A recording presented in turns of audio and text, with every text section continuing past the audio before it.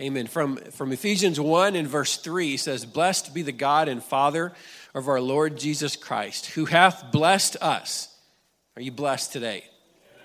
"With all spiritual blessings in heavenly places in Christ." This is one of my favorite passages.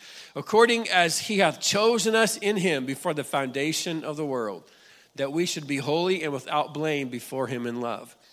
Having predestinated us unto the adoption of children by Jesus Christ to himself, according to the good pleasure of his will, to the praise of the glory of his grace, wherein he hath made us accepted into the beloved." You know, we live in a very, very, very greedy world.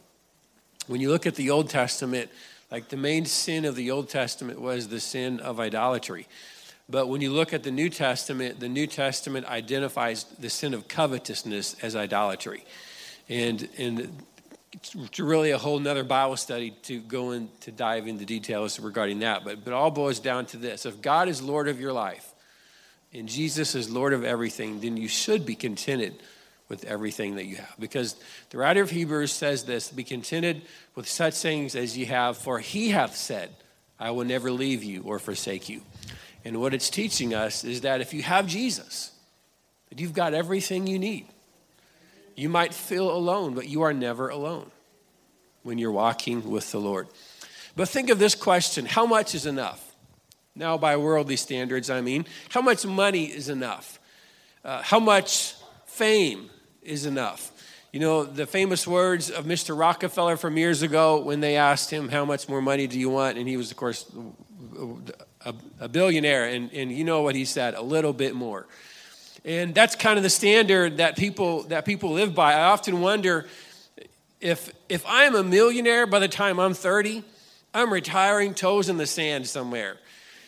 So I'll move to another country and I'll help a missionary out there somewhere in a little island. I hope it's God's will at least. And I'll support that missionary and I'll give to the work of the Lord and I'll teach Bible studies and and sing whatever he wants me to do. But I'm going to have a little hut on the side of the beach somewhere. I'm going to just be chilling out. But people in the world don't typically think like that because it's like a hunger that can never be satisfied. When is man ever really satisfied? And Proverbs 27:20 says this: "Hell and destruction are never full. So the eyes of man are never satisfied." And so there is your answer to that question. How much is enough? And the answer is it's never enough. Because there is a deep longing within man that only God can fill. There's a God-sized hole inside of you that people try to stuff with worldly junk, and it never fills up.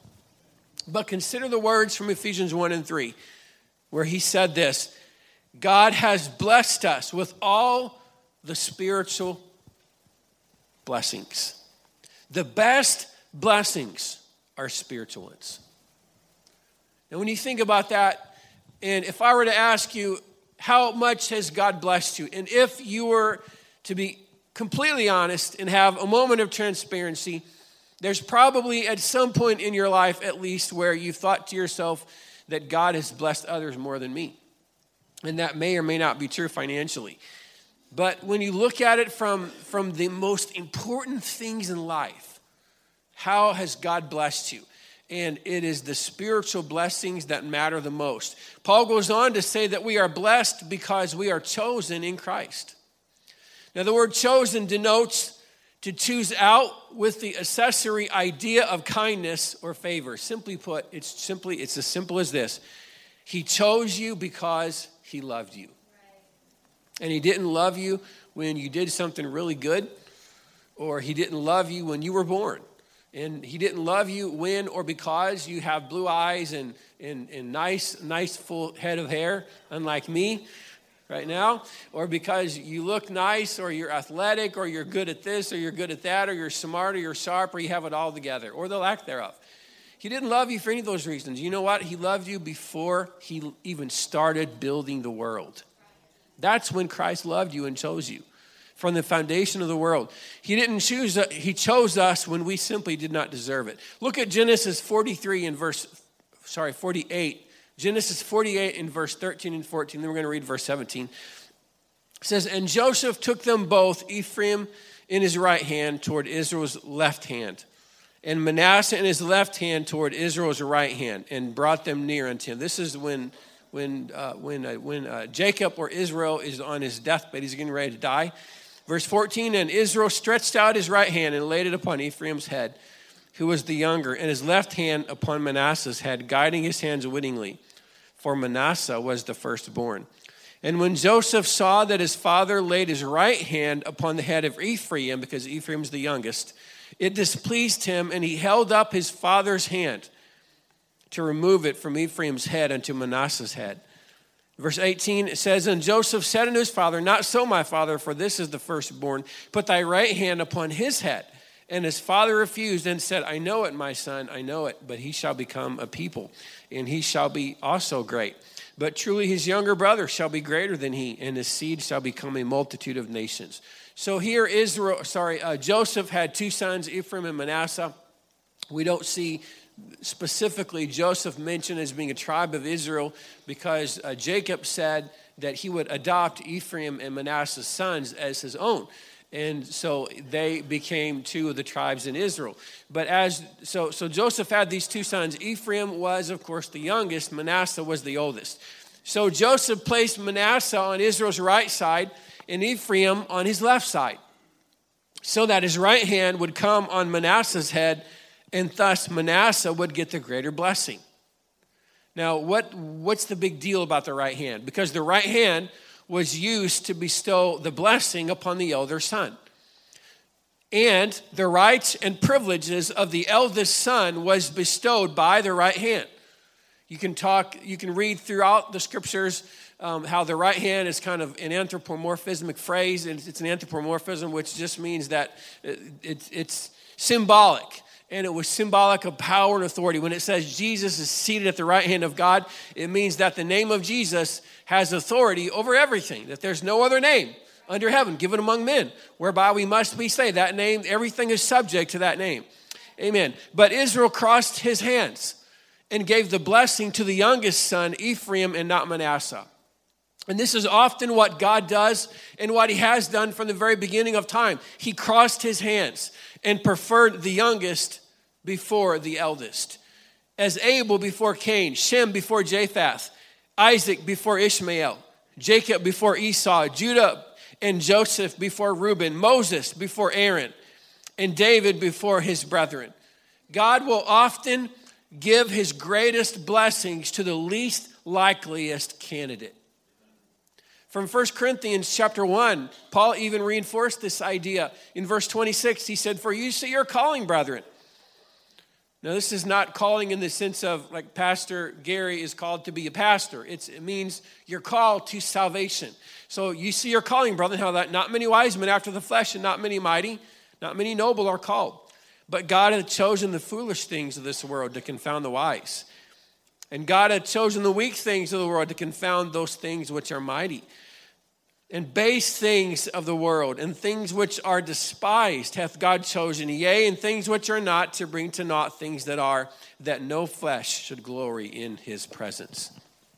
God crossed his hands with you.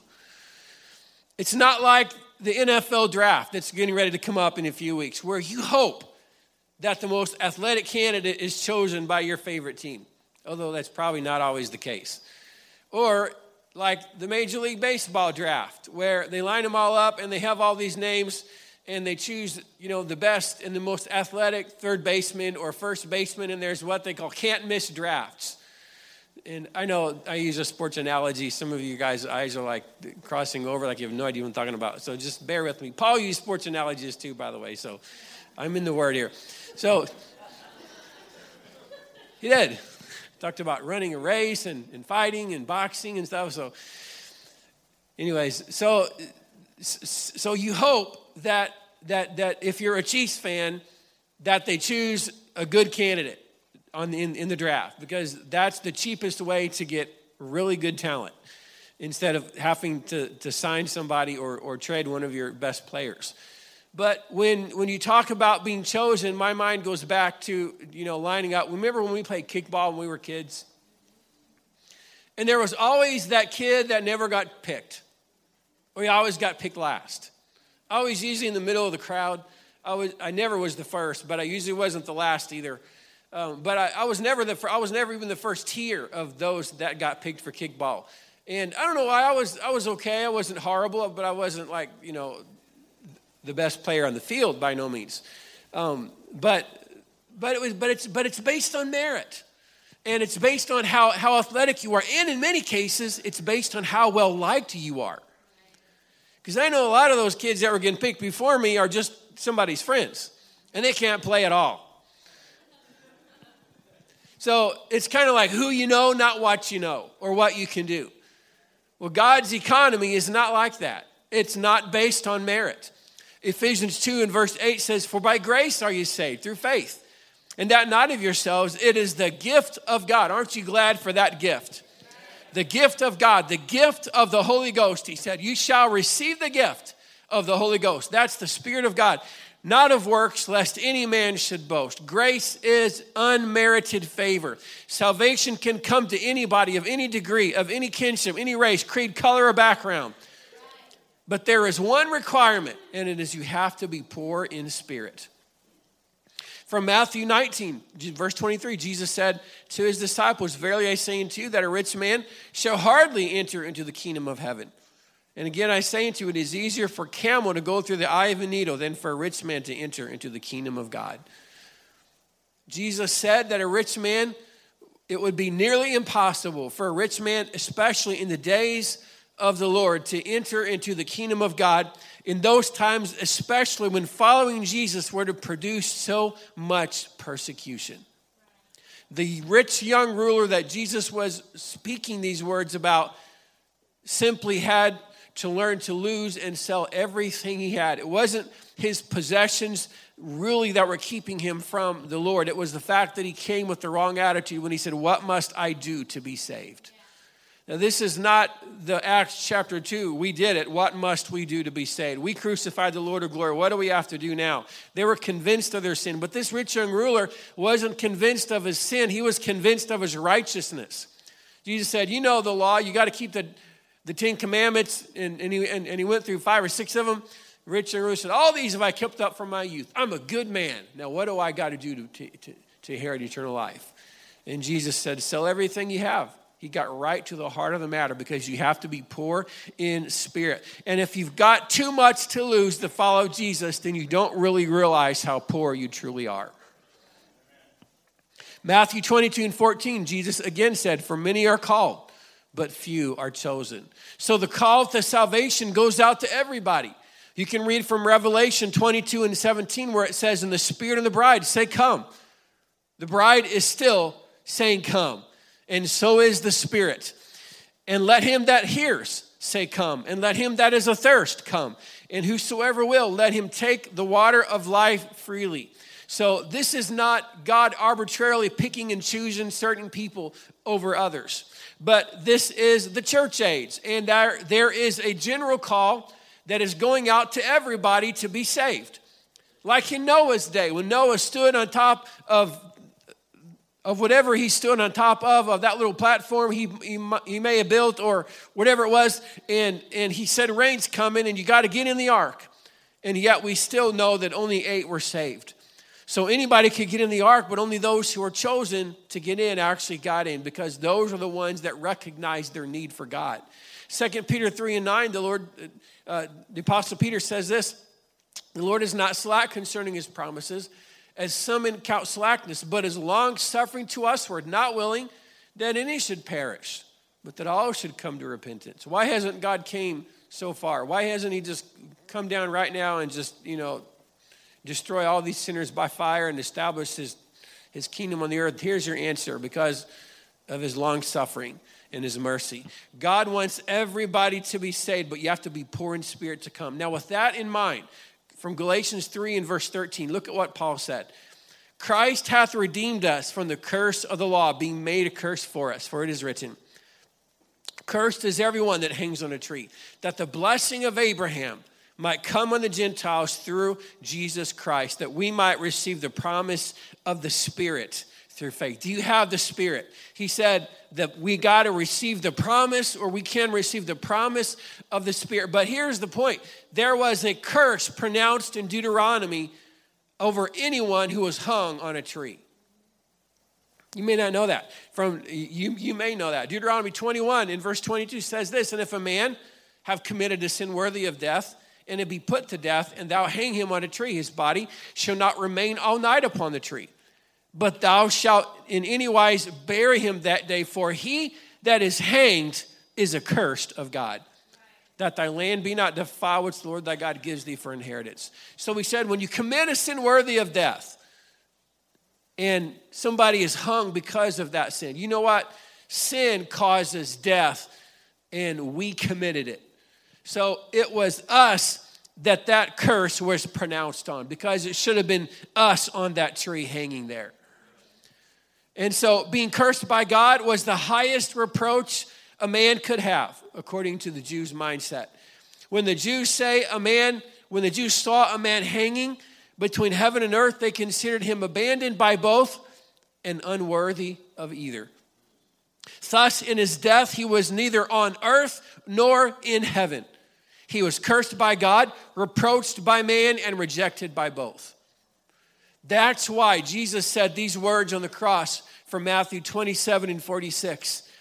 He had to say these words on the cross. Because if he didn't, then the blessing of Abraham would not have ever fallen upon us. But he said these words, about the 9th hour, Jesus cried with a loud voice, Eli, Eli, lama sabachthani. That is to say, my God, why have you forsaken me? He was experiencing a feeling of rejection and reproach right there on the cross. But whose rejection was he feeling? It was yours, my friend. It was ours. For every crime, every sin that we've ever committed, he felt right there on the cross. And that's why when we look and analyze that text in Galatians 3, again, he said, Christ hath redeemed us from that curse, being made a curse for us, for it is written, cursed is everyone that hangs on a tree, that the blessing of Abraham might come on the Gentiles. It was our curse that he took on so that we could be blessed. The blessing of Abraham, what blessing? It was the blessing of being justified by faith.